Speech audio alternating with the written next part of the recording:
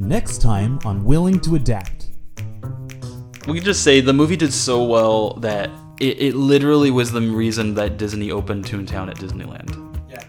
Today we are talking about the book, Who Censored Rodger Rabbit, or you might be more familiar with the movie adaptation.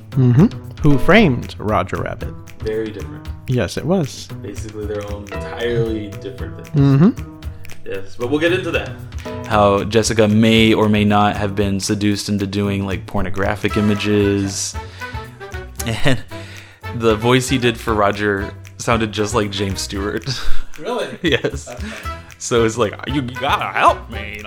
Jessica, I love you. It's like, this is weird. Or you can stop the podcast right now, go and read the book, and then come back and finish listening. Or don't. Or don't. But save yourself some time.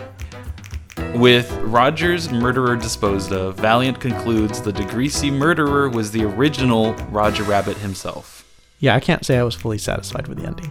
But what is funny is he loved the movie version so much that when he wrote his second book, he retconned everything from his first book. But this is probably one of the best examples of mixed live action with animation. Or Puff the Dragon. Oh yeah, it's the Reluctant Dragon. The Reluctant Dragon, you're right, that's what it was. Yes. Not the drug-addled one. No. Yes, wrong one. I have information that I like triple checked because it almost didn't seem real. But I have information as to how they got the plot of this film. You missed my joke. I did. Yes. Either that or I ignored it. Probably. A lot of people ignore my jokes, so I've come to learn. Say something.